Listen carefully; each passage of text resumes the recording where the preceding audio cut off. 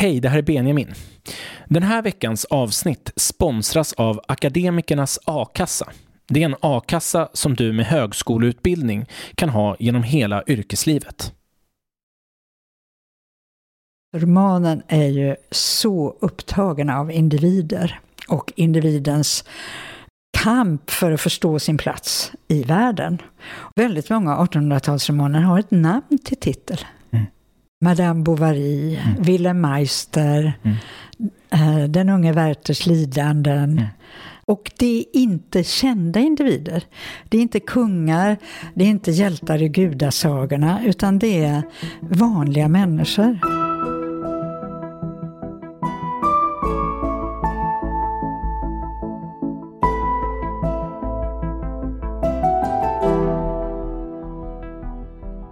Du lyssnar på Bildningskomplexet med mig, Benjamin Elfors. Dagens avsnitt handlar om romanens historia, från dess genombrott i slutet på 1700-talet till idag. Gäst är litteraturvetaren och författaren Ingrid Elam, som skrivit den hyllade boken Romanens segertåg. Vi samtalar om omständigheterna som gjort romanen till den dominerande litterära genren. Vilka verk och författarskap som haft särskild betydelse för dess utveckling och om den har en given plats i framtiden. Idén till dagens gäst och tema kommer från en lyssnare, Henrik Ringqvist, som uppmärksammade mig på Ingrid Elams bok. Så tack Henrik att du skrev till mig. Om du vill se Bildningskomplexet live så ska du komma till Stora Nygatan 7 i Gamla stan den 8 februari klockan 18. Då gästas podden av Horace Engdahl, ledamot i Svenska Akademin. Och vi kommer att samtala om drottning Kristinas maximer, 1500 korta livsvisdomar. Trots att de är nästan 350 år gamla har de bäring för samtidsmänniskan och lär oss om livet och kärleken. Biljetterna kostar 80 kronor och köps via biletto.se. Länk finns i avsnittsbeskrivningen. Mer än hälften av biljetterna är redan sålda, så passa på att köpa nu. Jag hoppas att få träffa er där. Nu sätter vi igång dagens samtal. Välkommen till Bildningskomplexet, Ingrid Elam. Tack ska du ha. Jag är väldigt glad att du är här idag, för att litteratur är någonting som jag älskar att prata om och göra och läsa. Ja. Jag började läsa väldigt sent i livet faktiskt. Jag läser väldigt mycket idag, men jag började någonstans i mitten av 20-åren att läsa. Jag hade nästan inte läst en bok fram till att jag var 25. Men efter det så försöker jag ta mig ikapp litteraturhistorien. Vad var det som hände? Det låter ju enormt spännande. Jag tror det var någonstans om inte jag missminner runt 2005-2006 när jag var 25-26 år, så läste jag faktiskt Gellert Tamas den här Lasermannen. Det är inte en skönlitterär bok alls, men det var någonting i den, alltså känslan av att ha läst den här boken och tyckte att det var väldigt spännande. Och sen så kommer jag ihåg att jag liksom trevande började gå tillbaka till de här böckerna som i gymnasiet var så träliga, och sen upptäckte jag att jag njöt av att läsa. Det låter väldigt hoppingivande, för jag har ju barnbarn som inte tycker om att läsa. Och för själv var jag ju sån som från det jag var väldigt liten läste kopiöst.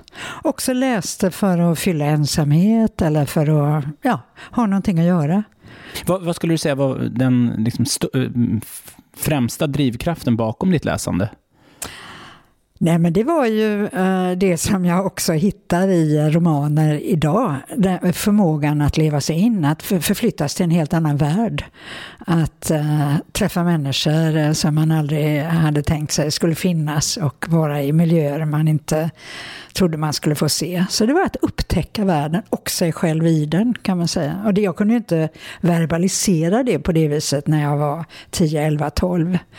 Men jag minns att när jag var 13 fick jag Sigrid Lavransdotter, eller Kristin Lavransdotter av Sigrid Undset av min mamma. Den är väldigt vacker. Och jag gick och la mig en fredagkväll och sen kom inte jag upp ur sängen för jag hade läst färdigt den. Wow, och det är 3 delar. Det är 3 delar, ja. Wow. Så du sträckläste dem liksom? Ja, det gjorde jag verkligen. Wow. Och då gör man ju så när man är i den åldern. Då fantiserar man ju vidare. Att man är med och att det är jag som träffar den här Erlend som ju Kristin gifter sig med och så vidare. Och på den tiden läste man den ju som en kärleksroman. Sen när jag har läst om den i vuxen ålder så ser jag ju helt andra saker. Jag ser att den handlar om religion, om som religionens betydelse i människors liv, om bildning och om kvinnouppfostran. Den handlar om allt möjligt utom det som jag såg på den tiden. Mm. Ja, det är det som är häftigt också med romanen, att man kan komma tillbaka till en roman och få en helt ny upplevelse av den flera år senare. Det där får vi ju skäl att återkomma till mer.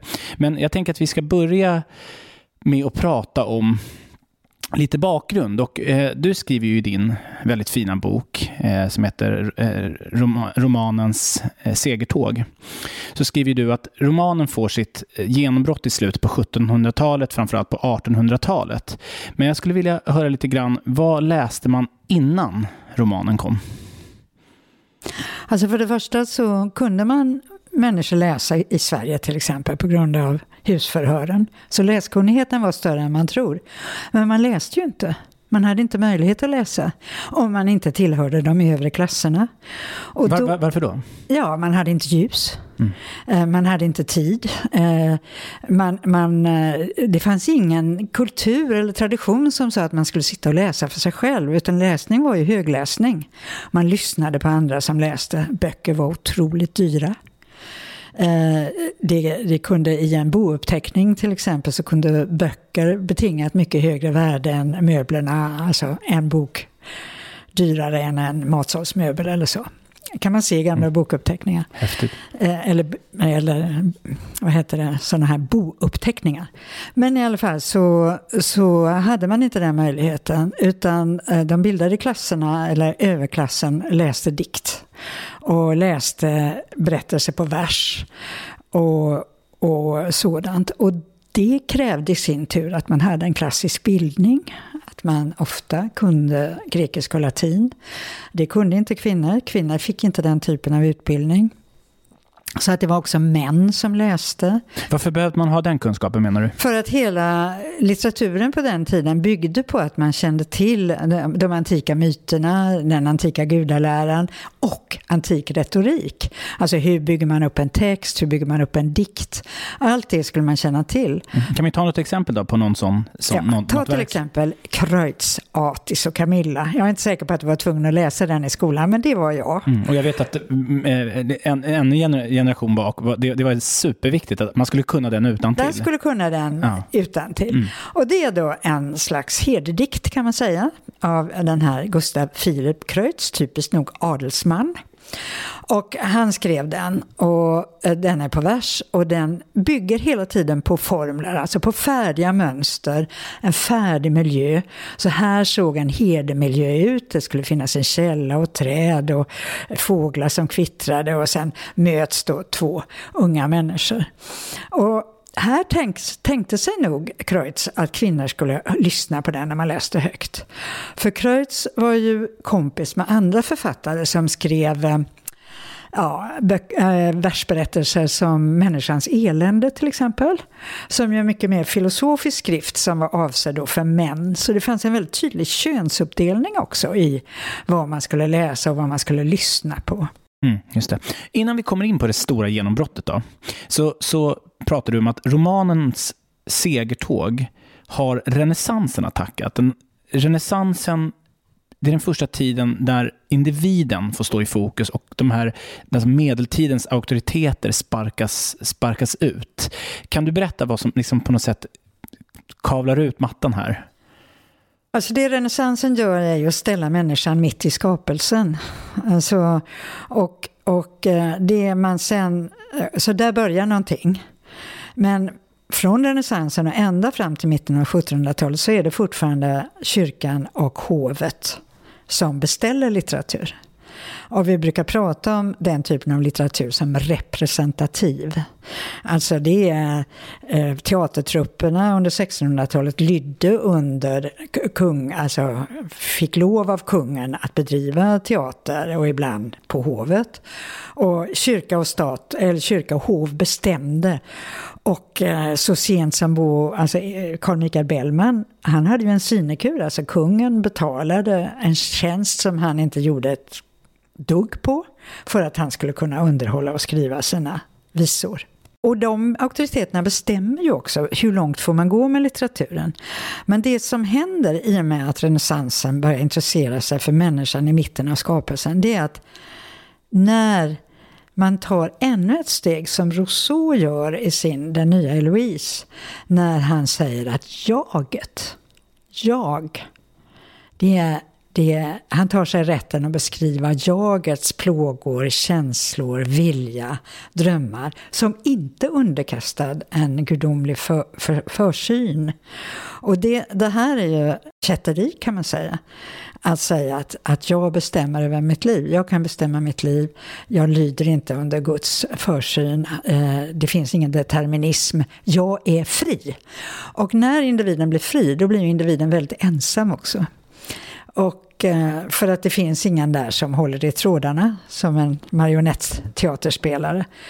Och det här betyder ju väldigt mycket för romanen. Alltså romanen är ju så upptagen av individer och individens kamp för att förstå sin plats i världen och individens utveckling. Och du tänker på väldigt många 1800-talsromaner har ett namn till titel. Madame Bovary, Wilhelm Meister, Den unge Werthers lidanden. Så det är som individer och det är inte kända individer. Det är inte kungar, det är inte hjältar i gudasagorna, utan det är vanliga människor.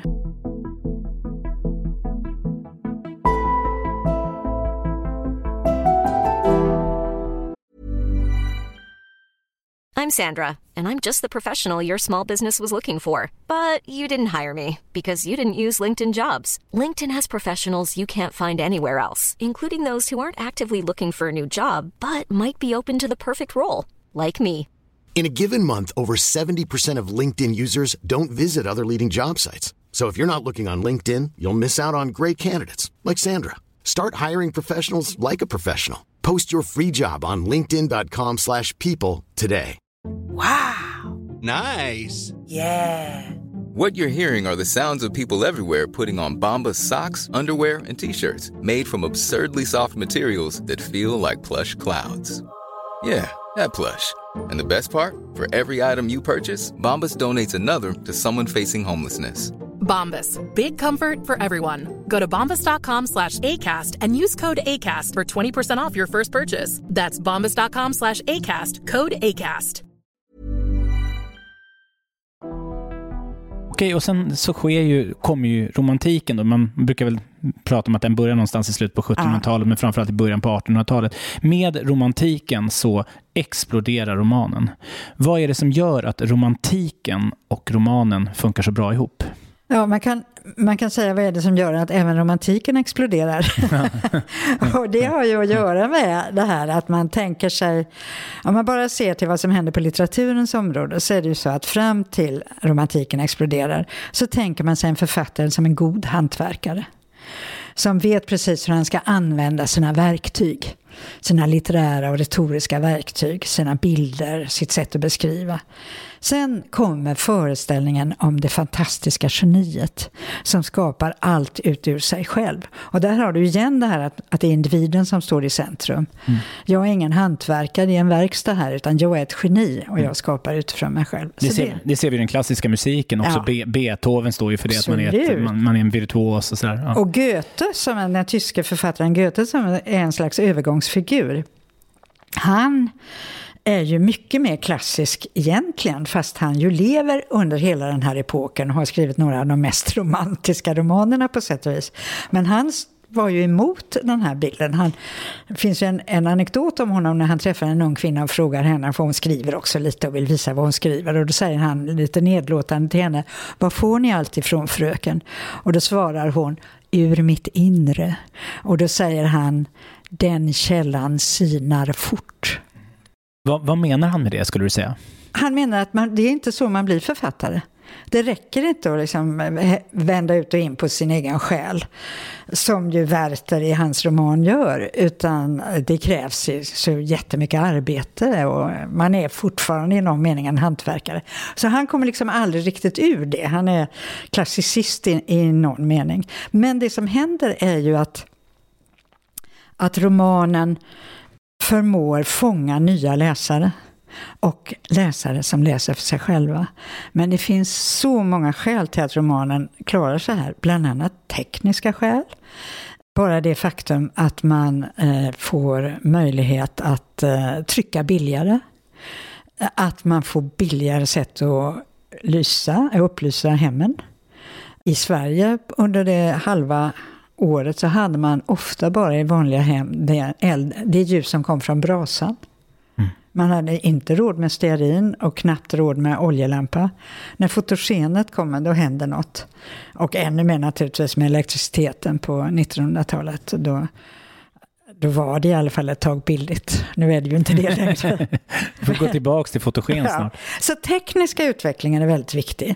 Att det kommer tåg som kan sprida litteratur, och inte minst att det finns en offentlighet med tryckfrihet. Och det har ju att göra med franska revolutionen, och det som också har att göra med romantiken, att franska revolutionen, vad man än må tycka om den terror som följde på den frigjorde borgerliga ideal, alltså frihet, broderskap och så vidare. Och här tänker man sig då att tryckfrihet, att få diskutera i en offentlighet, är väldigt viktigt. Och då behöver offentligheten en sån genre som romanen. För i romanen kunde diskutera vad som helst. Den kunde handla om vad som helst. Den kunde behandla historia, politik, samtid, pengar blir ett jättestort ämne i 1800-talsromanen. Så att offentligheten behöver romanen, och romanen behöver offentligheten. Med kritik som kan diskutera den, kritik som kan sprida samtal om romanen, ungefär som du och jag sitter och pratar nu. Och sen behöver romanen kvinnliga läsare, och det går ju inte att överdriva betydelsen av de kvinnliga läsarna. Och varför börjar kvinnor läsa? Ja, det beror ju då på också förändrade ideal vad gäller vad kvinnor skulle kunna. På den tiden när äktenskap framförallt var en affärsuppgörelse, vilket ju var för adeln men även för bondeklassen. Det gällde ju att bevara ägor. Så det var ju viktigt det där. Så att då var det inte så noga med om man var kära i varandra eller inte. Men man skulle kunna, om man var bondfru till exempel, så skulle man ändå kunna sköta ett hushåll och så.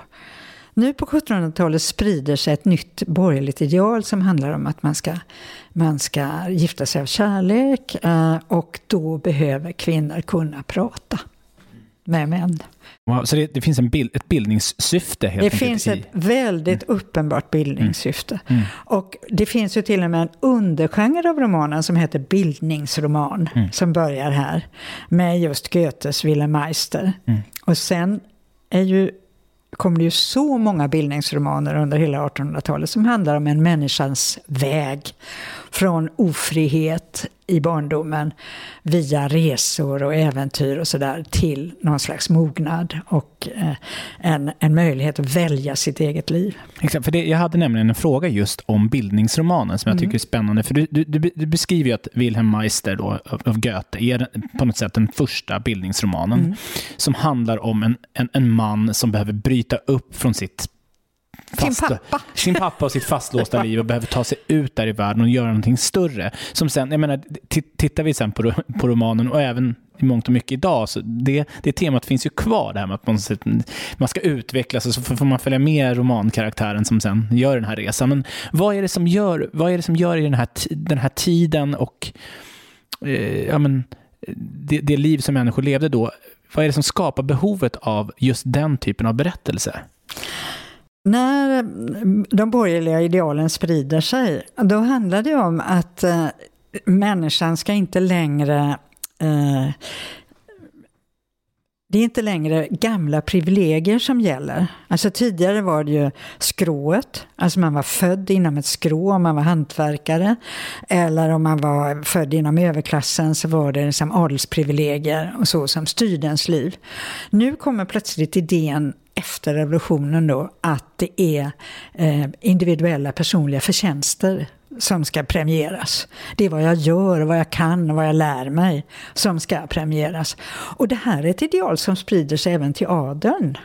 Alltså man kunde vara adelsman i Sverige i början av 1800-talet och säga jag tillhör medelklassen. Mm. För det är den som är progressiv. Så att de här idealen sprider sig och då blir ju hur individen skaffar sig de här personliga förtjänsterna. Den berättelsen blir ju väldigt viktig. Hur blir jag nu den här människan som är nyttig i samtiden, i världen, i samhället? Och Goethe, han skickar ju iväg sin Wilhelm Meister hemifrån. Och så blir han ju förälskad i teatern och sen lever han ett väldigt äventyrligt liv. Men till slut kommer han ju tillbaka och kryper in här i den trygga borgerliga världen. Och det här är ju ett väldigt tydligt mönster i början av 1800-talet. Sen får vi bildningsromaner som istället visar besvikelsen över de borgerliga löften som inte infriades. Då får vi desillusionsromaner som beskriver den unga mannens väg ofta till Paris. Och där stiger han först upp i salongerna och sen blir han grymt besviken och desillusionerad. Så det... Kan man säga att Madame Bovary är lite åt det hållet också? En kvinna som drömmer om den stora kärleken och vill... Alltså hon är ju en Don Quixote.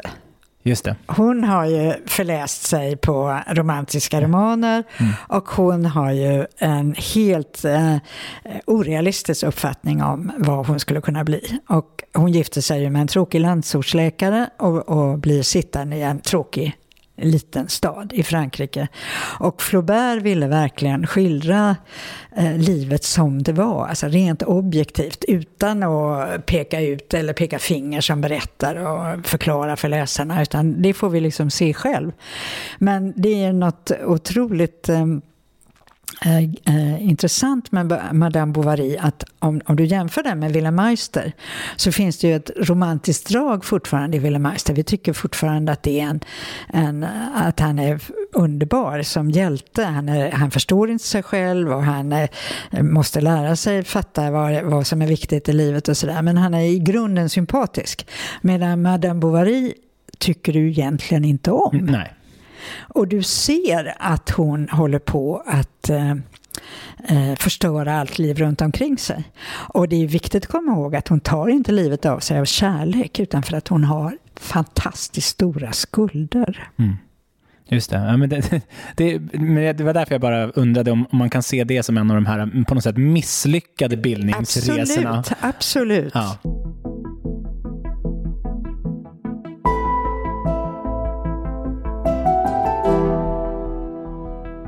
Vi går tillbaks då till 1830. Då kommer ju familjen H av Fredrika Bremer. Här har vi det som brukar kallas den första realistiska romanen. Vad är det den Sverige, I Sverige, precis. Men vad är det den gör som de här tidigare inte har gjort? Alltså, Fredrika Bremer är ju så smart för hon introducerar en berättare som heter Beata Vardagslag och som är husrodinna som det heter. Alltså hon är anställd i en fin familj som en slags, inte piga, utan ett mellanting. Det är ju också väldigt viktigt. Det här att hon tar hand om familjen men hon deltar inte i familjens intriger utan hon sitter i ett hörn. Som en berättare. Som en berättare och iakttar och lyssnar. Men hon etablerar sig ju väldigt snabbt som ett jag. Äntligen stannade min släde framför huset där jag ska jobba. Så börjar romanen. Och sen skriver ju Strindberg eller Selma Lagerlöf, äntligen stod prästen i predikstolen. Men hos Bremer är det ett jag som drar in läsaren. Så vi sitter med Beata Vardagslag där och lyssnar, tjuvlyssnar. Och vad hon också kunde göra, det var att en husrodinna är då expert på att lyssna bakom stängda dörrar, hitta saker i brev, i skrivbordslådor, Så att hon kan ju på så vis få inblickar som normalt sett en människa som är uppfostrad som du och jag, som inte öppnar andras brev och inte tjuvlyssnar. Så kan hon se väldigt mycket. Så hon är den perfekta berättaren. Men och vad skulle du säga, vad är det som gör att det är den första realistiska romanen? Eller om vi liksom benar ut det här begreppet, vad är det som är realistiskt? Ja, det är ju beskrivningen av människors vardag. Det är ju inte en äventyrsroman, utan det här är ju en familj. Det heter ju familjen H. Det är vardagsliv. Det är det liv kvinnor kunde någonting om. Det var det liv kvinnor kunde iaktta. Och vid den här tiden, 1830, så pågår en diskussion i Tyskland och i Sverige om konstperiodens slut, som man sa. Man tänkte sig att nu är det inte längre konsten, eposet som beskriver världen, utan nu har filosofin tagit över den rollen. Vad blir då kvar åt litteraturen? Jo, åt litteraturen blir människors vardag kvar. Och vilka är bra på vardag? Jo, kvinnor. För det är de som lever i de här miljöerna. Så att vad vi ser i början av 1800-talet, framförallt i Norden, och man kan verkligen fråga sig varför det bara är i Norden och England som det dräller av kvinnliga författare vid den här tiden. Alltså om du läser franska romaner eller ryska så är det ju män som skriver dem. Jag har en teori, men... Ja, vad är det för tanke då? Så väldigt många av de här kvinnliga författarna är prästdöttrar. Katolska präster får inga döttrar, i alla fall inga officiella. Alltså de här prästhemmen, om du tänker på systrarna Bronte, de är ju alla, lever ju på en prästgård där uppe. Alltså där fanns ett bildningsideal, där fanns att kvinnor var med och läste. Det var möjligt att bli författare. Villkoren för kvinnor kanske var annorlunda i en protestantisk miljö än i en katolsk. Det är en tes bara. Ja, men en intressant tanke. Med det här också, mer än realistiska romanen, så pratar ju du också om platsen, rummet får en väldig betydelse. Jag tycker det är så spännande att det går från de här salongerna, de här borgerliga salongerna, till att kunna vara vilken hemsk soptipp som helst. Så kan du berätta lite grann om vad är det som händer med rummet? Alltså interiören är 1800-talets stora upptäckt. Alltså den 1800-talsromanen älskar interiörer. Och det har att göra med att vad var det människor hade sett innan foto och film kom in i världen och som drog in världen i människors liv. Ja, då hade man ju läst sådana här hederromaner där allting alltid såg likadant ut. Några källor som pålade och några blommor som växte och sådär. Men nu kommer då beskrivningar som människor känner igen. Och ena sidan känner de igen när interiören beskrivs, så finns det ett pianoforte som någon spelar på, och det finns en soffa som någon sitter i. Och det finns inte i litteraturen tidigare. Alltså det här att människor känner igen sin miljö finns inte. Samtidigt så kan ju författare skruva upp de här miljöerna så att de blir förfärliga. Balzac är ju expert på detta, att skildra ett kök eller ett förfallet hotell så att man blir verkligen äcklad av råttor som springer över golvet och fysionomier, en ägarinna till ett sånt här bostadshotell som ser ut som ett djur själv, och det är verkligen äckliga miljöer. Vad är syftet med att beskriva det så? Ja, att då ska man å ena sidan känna igen sig och å andra sidan tänka, tänk så det kan vara. Men så lever inte jag. Men tänk, så här kan det se ut. Och samtidigt så beskriver du ju också att man genom de här platserna kan komma till platser som man aldrig har varit på. Man kanske inte ens har sett ett fotografi. Nej. Och samtidigt så... fanns ju inga fotografier. Det fanns inga fotografier såklart. Och att man då kommer till en ny plats. Man är bekant med vissa delar av det, men andra platser har man aldrig besökt. Att romanen blir också en plats eller en reseledare. Absolut. Och ännu mer så om man tänker sig till exempel Dickens romaner. Han skildrar ju ett London som vi som sentida läsare också kan tänka, jaha, det måste ha sett ut på det här viset. När det regnade så blir det inte luften frisk och fin, utan då blöts all den här gödseln och skräpet som ligger på gatorna upp och stanken stiger och så vidare. Han skildrar ju staden. Och staden är ju också något som romanen upptäcker. Det finns inga städer i eposet. Ja. Utan staden blir någonting som romanen upptäcker, och ännu mer så om vi går in på 1900-talet, då blir ju början av 1900-talet blir ju städer väldigt viktiga.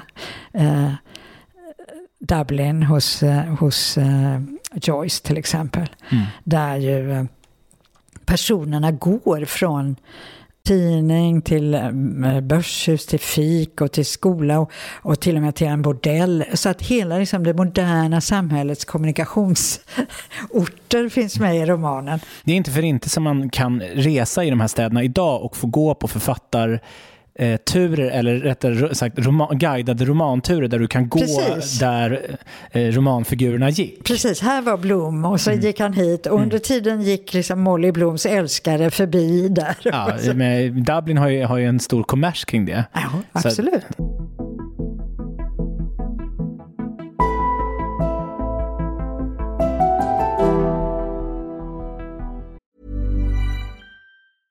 Hey, I'm Ryan Reynolds. At Mint Mobile, we like to do the opposite of what Big Wireless does. They charge you a lot, we charge you a little. So naturally, when they announced they'd be raising their prices due to inflation, we decided to deflate our prices due to not hating you. That's right. We're cutting the price of Mint Unlimited from $30 a month to just $15 a month. Give it a try at mintmobile.com/switch. $45 up front for 3 months plus taxes and fees. Promo rate for new customers for limited time. Unlimited more than 40 gigabytes per month. Slows full terms at mintmobile.com.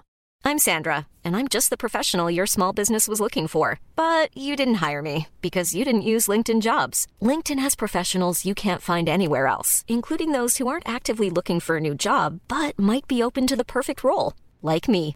In a given month, over 70% of LinkedIn users don't visit other leading job sites. So if you're not looking on LinkedIn, you'll miss out on great candidates like Sandra.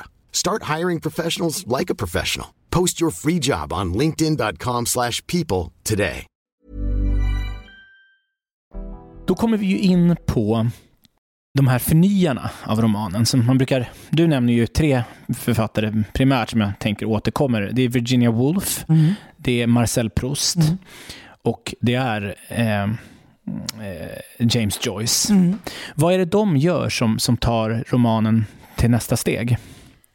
Alltså, vad 1800-talsromanen gör, det måste man förstå först innan man ser vad de gör.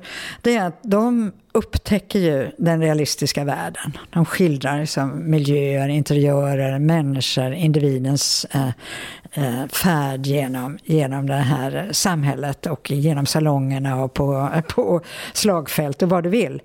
De skildrar det. Men de skildrar då livet som någonting som går från vaggan till graven.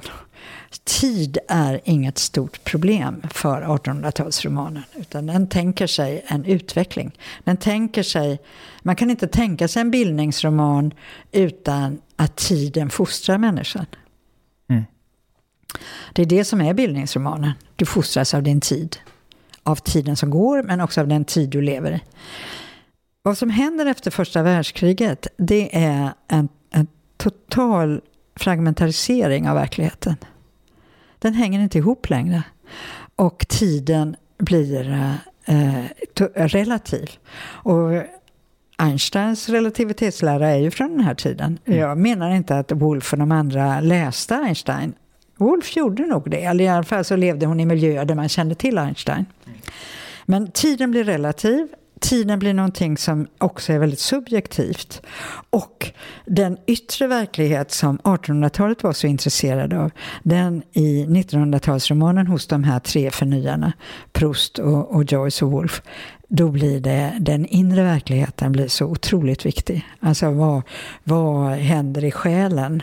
Och då blir också tiden subjektiv. Alltså hos Proust är det ju så tydligt, han säger att när jaget hos Proust till exempel har förlorat sin älskade Albertine, så säger han att hans jag måste upptäcka, det räcker inte att tänka att hon är borta, utan för varje ögonblick så måste han tänka tillbaka, vad kunde hon ha varit här, alltså att tiden blir någonting som liksom ackumuleras men också är sönderbrutet och fragmentariserat. Och det här återspeglar naturligtvis en upplevelse av en efterkrigstid.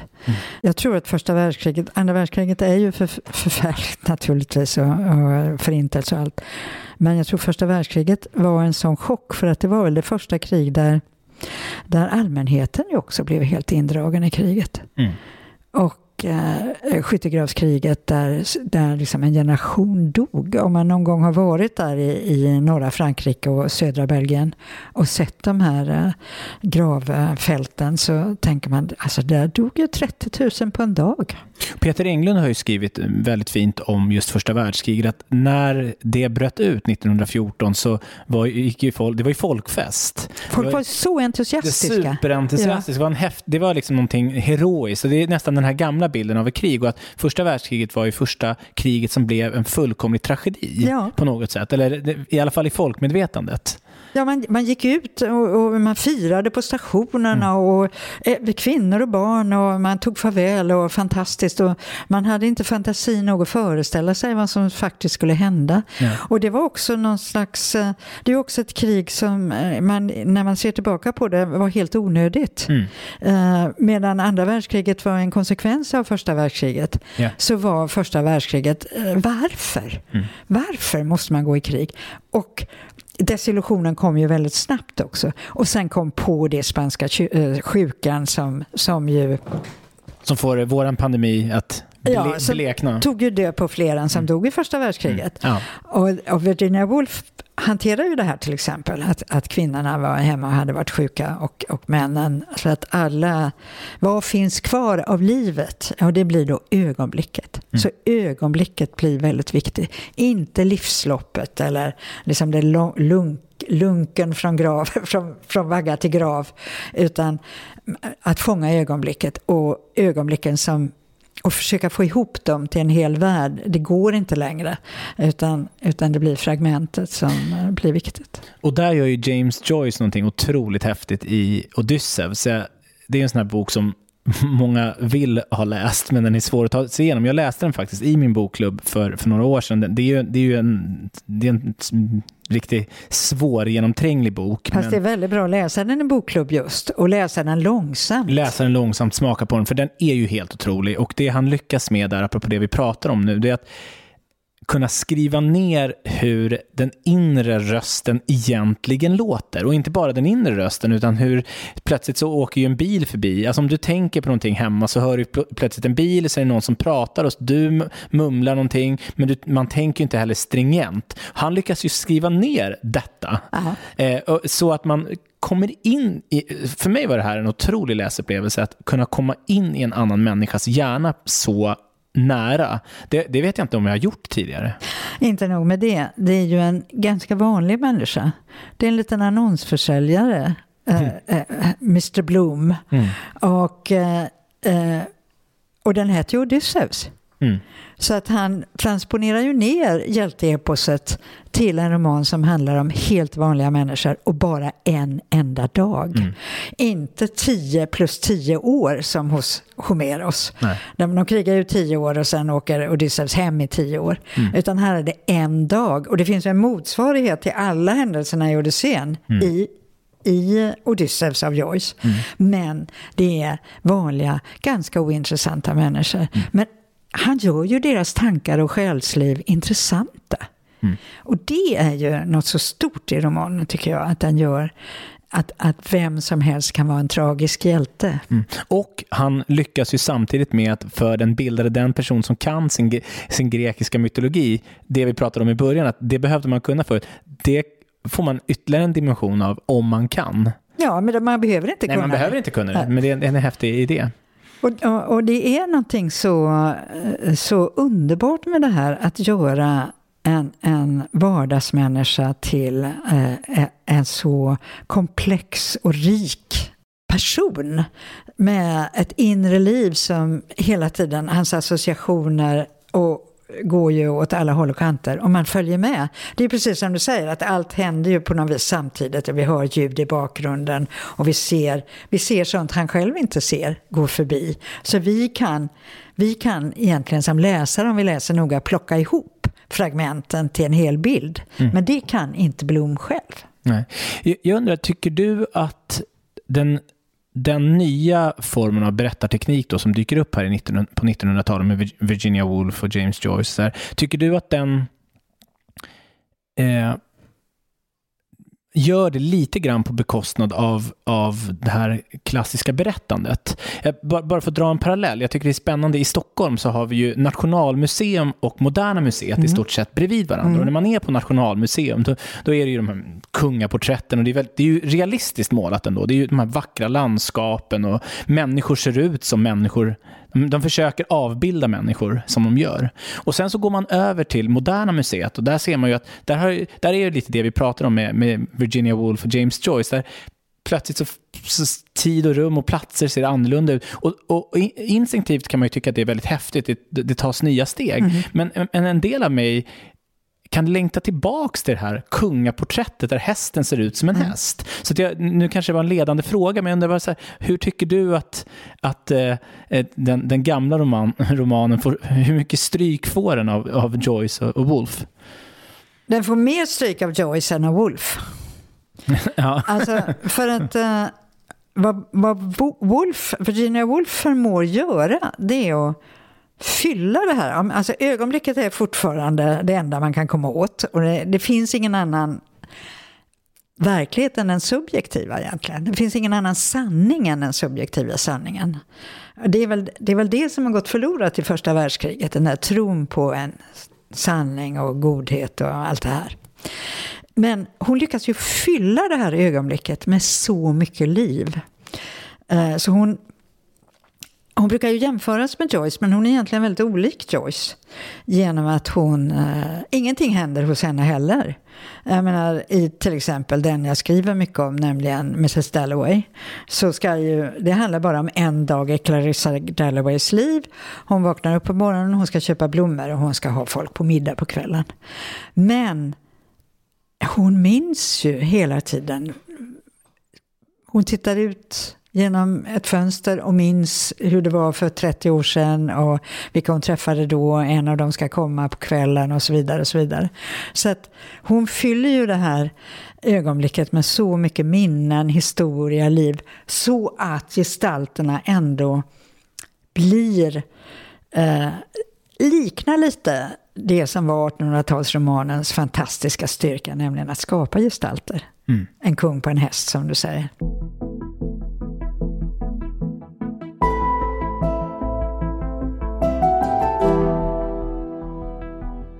Vi har kommit till nutid. Och jag hade som gäst i min podd för en tid sedan en journalist som heter Fredrik Kullberg, som har skrivit en bok som heter Svenska floskelordboken. Har du läst den? Nej. Jag råder dig att göra det, för att det är det här årets roligaste bok. Det är en klockren analys av vårt tomma pladder som vi har sysslat med i ganska många år. Men där gör han en liten analys över samtidsromanen. Där han säger att den är mera Möllan, alltså med anspelning på Malmö, än vad den är Mali. Han menar alltså det finns ingen utåtblickning, man vill inte ta sig till de här främmande platserna eller Mali då, utan man är på Möllan, man är med sina kompisar, man dricker en öl. Och du pratar ju om att 1700-talets roman och början på 1800-talet, den hade ett pedagogiskt syfte, där skulle människan lära sig någonting. Så jag undrar, vad skulle du säga är samtidsromanens syfte? Alltså det med samtidsromanen som samtidskonsten, det är ett så stort begrepp och det finns så många olika typer av romaner, och det är kanske det som är romanens styrka och skälet till dess framgångar, att den ändå inte har dött. Trots poddar, trots nätet, trots massa andra konstformer och också former för berättande, så lever ändå romanen något slags liv. Och det beror ju på att den är så anpassningsbar och formbar. Men man kan ju säga att när han talar om Möllan och inte Mali så har han ju en poäng, för att väldigt mycket roman de senaste 20-30 åren har varit det som kallas för autofiktion. Att man vågar inte hitta på. Precis.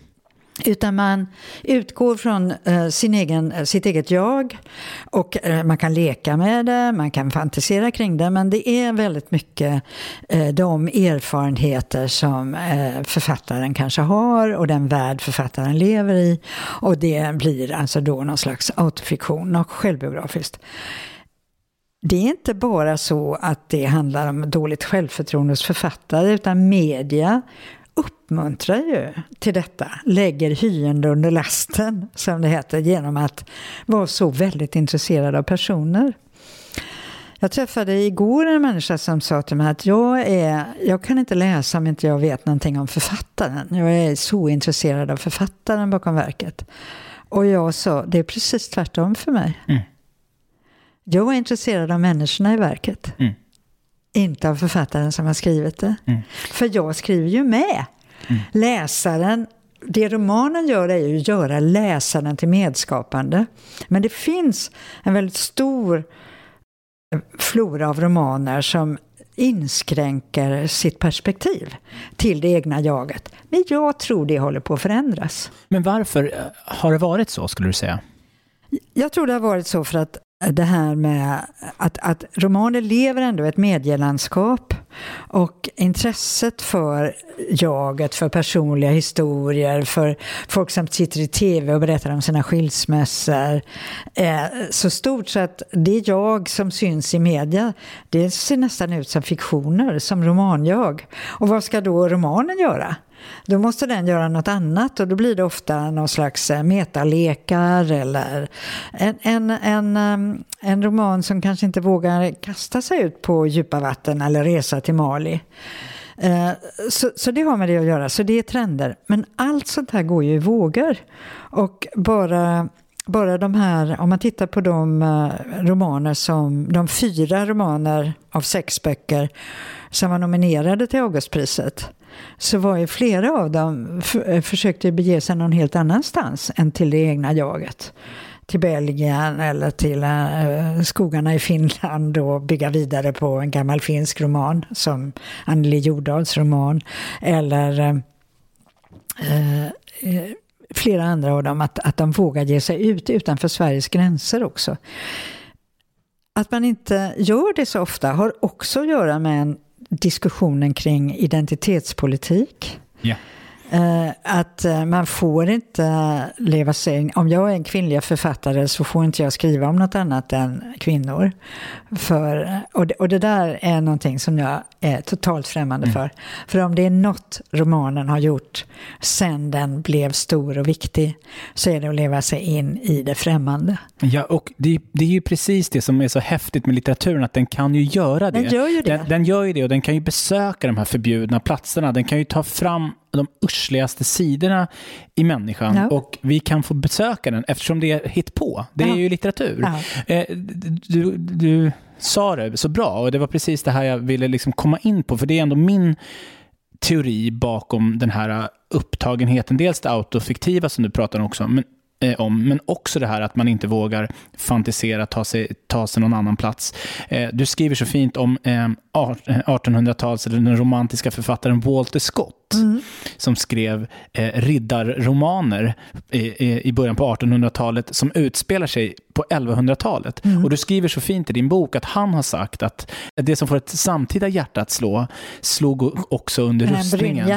Under rustningen eller brynjan på 1100-talets människa. Och det tycker jag blir så tydligt när man går tillbaka i historien och läser gamla texter. Även om du läser filosofiska verk av Platon och Aristoteles, så blir det tydligt att människan har alltid tyckt och tänkt och funderat på ungefär samma saker. Man kanske inte har tyckt, det var fel att säga, men de stora frågorna har alltid funnits där. Villkoren för att vara människa har alltid varit där. Absolut, och det är ju precis det som gör att man måste få lov att fantisera kring detta. Och det är ju något fantastiskt med det här att vi kan läsa antika texter fortfarande. De kanske inte såg på skuld och synd på samma sätt som vi gör, men de sörjde sina barn när de dog. Och de hade precis samma känslor som vi. Jag kan inte tänka mig något annat. För annars skulle vi inte förstå de här texterna. Det är klart att vi kan säga att vi läser in oss själva i dem. Men det är ju det litteraturen också är bra på. Att öppna upp en värld och att jag ser någon där inne som är som jag. Och ändå främmande. Mm. Jag tänker ta en vit kvinna som i mitten på 1800-talet, Harriet Beecher Stowe, som skriver Onkel Toms stuga. Hon gör ju verkligen det här som en identitetspolitisk värld skulle förbjuda. Helt omöjligt idag. Helt omöjligt. Hon skriver om en svart mans öde. Ja. Och inte bara att hon gör det, den blir stilbildande och den får ju politiska efterverkningar. Absolut, den ledde ju... Åtminstone säger man ju det, att den ledde till slaveriets avskaffande. Och jag grät ju floder när jag läste den. Jag var ju Onkel Tom. Mm. Och den lilla flickan, om du kommer ihåg, den lilla vita flickan som så förtjust i Onkel Tom. Så att hon gör det, och det skulle då absolut inte gå. Det skulle vara ett appropriering som det heter. Mm. Och där kan man naturligtvis säga att alla minoritetsgrupper, alla förtryckta grupper har alltid tagit sig rätten och måste få ta sig rätten att berätta sin egen historia. Men det innebär inte att man ska förbjuda alla andra att försöka berätta en annans historia.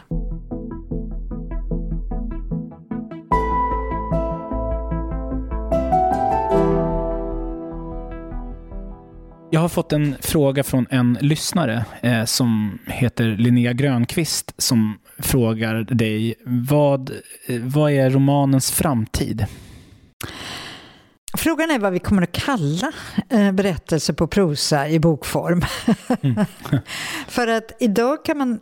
Jag gjorde en liten koll här en veckan för att se att det som jag tycker är intressanta, nyskapande romaner, så kallar sig sällan romaner nu för tiden. Utan det kanske står en berättelse eller det står ingenting. Har du något exempel på en sån bok? Ja, nu kommer jag ju inte ihåg någonting. Men jag tror att Excel av Anjuro till exempel, nu som var nominerat, är inte en roman. Men det är klart det är en roman. Mm. Romanen kommer alltid att finnas och den kommer alltid att utvecklas och den kommer alltid vara öppen. Och det är därför den överlever. För att den inte slår fast någonting, den är inte gjuten i ett stycke och den vet inte precis hur den ska börja och sluta. Och det har vi ju sett genom historien, att den hela tiden utvecklas och kränger och hittar på nya grejer. Så att jag tror ju att det kommer att finnas en roman om 100 år också. Mm. Det som jag tänkte på, för du skriver ju om det i din bok. Mm. Vad kommer hända? Och du pratar ju mycket om det här med att det blir genrebetonat. Mm. Förut kunde en roman handla om ett brott, men idag heter ju det är en kriminalare idag. Ja. Det har blivit väldigt nischat så. Och du pratar om att men förmodligen det kommer i alla fall överleva den här typen av genrelitteratur. Men det som jag tänkte på när jag läste den passagen är att så som jag skulle vilja att romanen var, där känner jag mig ganska ensam jag vet inte, du är ju litteraturvetare och litteraturkritiker, så du har ju säkert en omgivning som har mycket läsare. Jag upplever att min bekantskapskrets, det läses inte så mycket där. Nej. Och om det gör det så är det just att men det var mysigt i somras när jag läste en deckare. Och jag vill inte förringa deckaren, för det finns bra deckare. Men för mig så är romanen ändå en plats för att kunna ta upp större frågor, djupare frågor. Och jag upplever att där vill jag nog ändå hävda, du kallar det romanens segertåg, där skulle jag nog vilja kalla det romanens dödsryckningar. Ja, när jag höll på med den här och berättade för folk att jag höll på med den, så frågade folk, hur tänker du skriva om romanens kris då? Mm. Så att krismedvetandet är ju väldigt starkt och väldigt många även i branschen tror att romanen är på väg att dö. Jag är mycket mer optimistisk. Och det du beskriver där som jag tycker att jag umgås ju mycket med människor både som yngre jag, men framförallt i min egen ålder.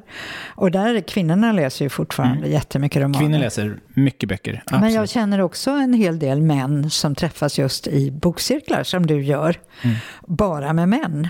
För då får de prata om det som intresserar dem kring det här med litteratur. Och så jag tror verkligen att det behovet finns. Men romanen kanske måste finnas i ett liv i marginalen. Att det kanske inte kommer att vara den masslitteratur som det var under 1800-talet. Under 1800-talet hade romanen inga konkurrenter. Nej. Det har den idag. Sen kom Netflix. Och tv-serien gör ju det 1800-talsromanen gjorde. Den kommer som följetong och den skapar gestalter och man följer dem och så vidare. Så romanen måste hitta på något annat och det kommer den att göra. Och vi kommer inte veta vad det är, men vi kommer att säga att det här är en roman. Jag har en till fråga från en lyssnare som heter Henrik Ringqvist som undrar vad du tycker om den här diskussionen om en litterär kanon.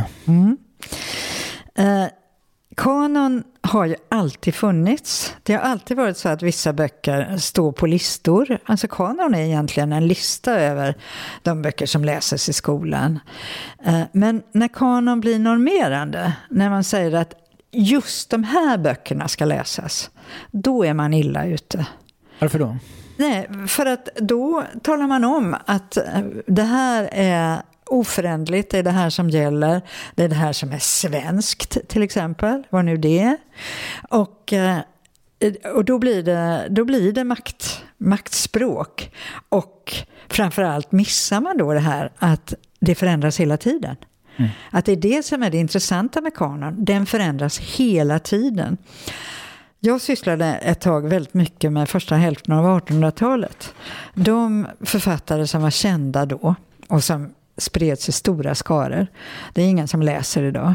Men en författare som Stagnelius, som ingen läste, utan en kritiker som Hammarskjöld som upptäckte honom och liksom höll honom högt.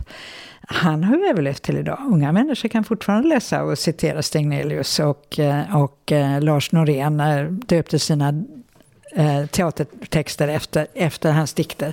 Så att vi vet inte vad som överlever och det som är... Jag tycker det är viktigt att prata om klassiker. Vad är en klassiker? Jo, det är litteratur som hittar nya läsare i varje generation. Men som också förändras då. Som man läser på nytt sätt. När Milton skrev sitt stora epos om Jerusalem, då gjorde han ju Adam till hjälte i det eposet. Adam var hans hjälte. Adam är dödstråkig. Så när romantikerna, alltså Milton skrev ju på 1600-talet, så när romantikerna i slutet av 1700-talet, början av 1800-talet läste om Milton, då gjorde de Satan till hjälte. Han är mycket mer spännande. Han är en konfliktfylld person, den fallne ängeln, olycklig, fjärmad från Gud och så vidare. Det var en mycket intressantare hjälte än Adam, som är superpräktig. Och det där är ju så intressant att vi läser fel. Och därför kan vi inte slå fast en kanon. Men däremot så ska man ju läsa klassikerna. För att de har så mycket att ge och för att vi förändras med dem och de förändras med oss. Sen ska man dessutom lita på lärarna. Precis. Eller vad menar du med det? Lärare känner sina elever. I den här klassen, det här kan nog bli kul med de här människorna. För att precis som romanen släpper in läsaren och gör läsaren till medskapande, så är det inte självklart att en viss text fungerar bra i en klass och inte i en annan. Och det där har också att göra med min syn på kanon. Jag kan ge dig min kanon, men om du inte gillar den kan du få en annan. Får jag komma med en replik? Ja. Varför jag ändå är positiv till en kanon. Det är att en gång om året så har den typen av litteratur som jag gillar en födelsedag. Och det är ju när Nobelpriset delas ut. Det är en gång om året som världens blickar är riktade mot smalare litteratur. För det får man ju ändå säga att Nobelpriset är. Jag läste precis Annie Ernauxs Åren, en fantastisk roman som jag hade inte läst den om det inte vore för Nobelpriset. Så enkelt är det. Och de här deckarna eller andra romaner som de stora förlagen pumpar ut, de kommer man komma åt i alla fall. Så att med precis samma logik så är jag för en kanon som lyfter fram böcker som vi tycker att du ska läsa. Den säger inte du är begränsad till det här, du måste läsa det här, men det här kan vi i alla fall konstatera, det får väl vara ett rörligt levande dokument, men det här kan vi i alla fall säga det är skillnad på Jens Lapidus Snabba Cash och Fredrika Bremers Familjen H. Vi måste våga säga att det är skillnad på de två böckerna. Sen så kanske det visar sig att om 200 år så är det Snabba Cash som har överlevt. Men jag vill i alla fall säga att jag tycker att man ska våga ta ställning i vissa litterära verk. Jag håller fullständigt med dig. Och hela min livsgärning handlar om att lyfta fram smal litteratur. Men det du pratar om nu, det är att vi hela tiden ska rikta ljuset mot den viktiga litteraturen, den goda litteraturen. Och verkligen våga göra listor också. Yeah. Jag har ingenting emot listor. Men när man pratar om en kanon som ska fastställas av regeringen, det är något annat. Det är ett påbud. Och det bygger på grumliga föreställningar om vad det är som är nationellt och vad det är som är som aldrig förändras. Men jag håller helt med dem. Det gör också att jag är helt för priser. Det finns ju väldigt många som är emot priser. Mer priser. så att det riktas just uppmärksamhet mot god litteratur. Ett jättestort tack Ingrid för din medverkan. Det har varit jättekul att prata med dig. Tack ska du ha.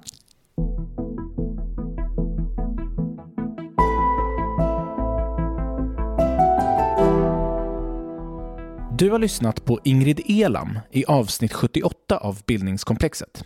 Om du uppskattar det jag gör får du gärna stötta podden på Swish på 0709 26 25 41 0709 26 25 41 eller via Patreon. För att bli månadsgivare på Patreon, klicka på länken i avsnittsbeskrivningen eller skriv patreon.com/bildningskomplexet i adressfältet i din webbläsare. Skriv också gärna en kommentar och betygsätt podden i Apples podcaster-app. Jag blir mycket glad av att läsa era omdömen. Om du vill skriva till mig nås jag också på mejladress benjaminelfors@gmail.com eller på Facebook och Instagram som du hittar om du söker på poddens namn. Tack för att du lyssnar. The secret to visibly firmer, summer-ready skin is here. Osea's #1 best-selling Andaria Algae Body Oil. Clinically proven to instantly improve skin elasticity and transform dull, dry skin to silky, soft, and unbelievably glowing. Rich yet never greasy, Andaria Algae Body Oil is formulated with sustainably sourced seaweed to help replenish the skin's moisture barrier and 7 nourishing active botanical oils for results you can see and feel all over. The best part? Its signature scent. A blend of freshly squeezed grapefruit, cypress, and mango mandarin transports you to sun-kissed summer days. This all-natural scent is unforgettable. Everything Osea makes is clean, vegan, cruelty-free, and climate-neutral certified, so you never have to choose between your values and your best skin. Get healthy, glowing skin for summer with clean, vegan skincare from Osea. Get 10% off your first order site-wide with code GLOW at OseaMalibu.com. That's OSEAMalibu.com, code GLOW. Det här avsnittet sponsrades av Akademikernas A-kassa.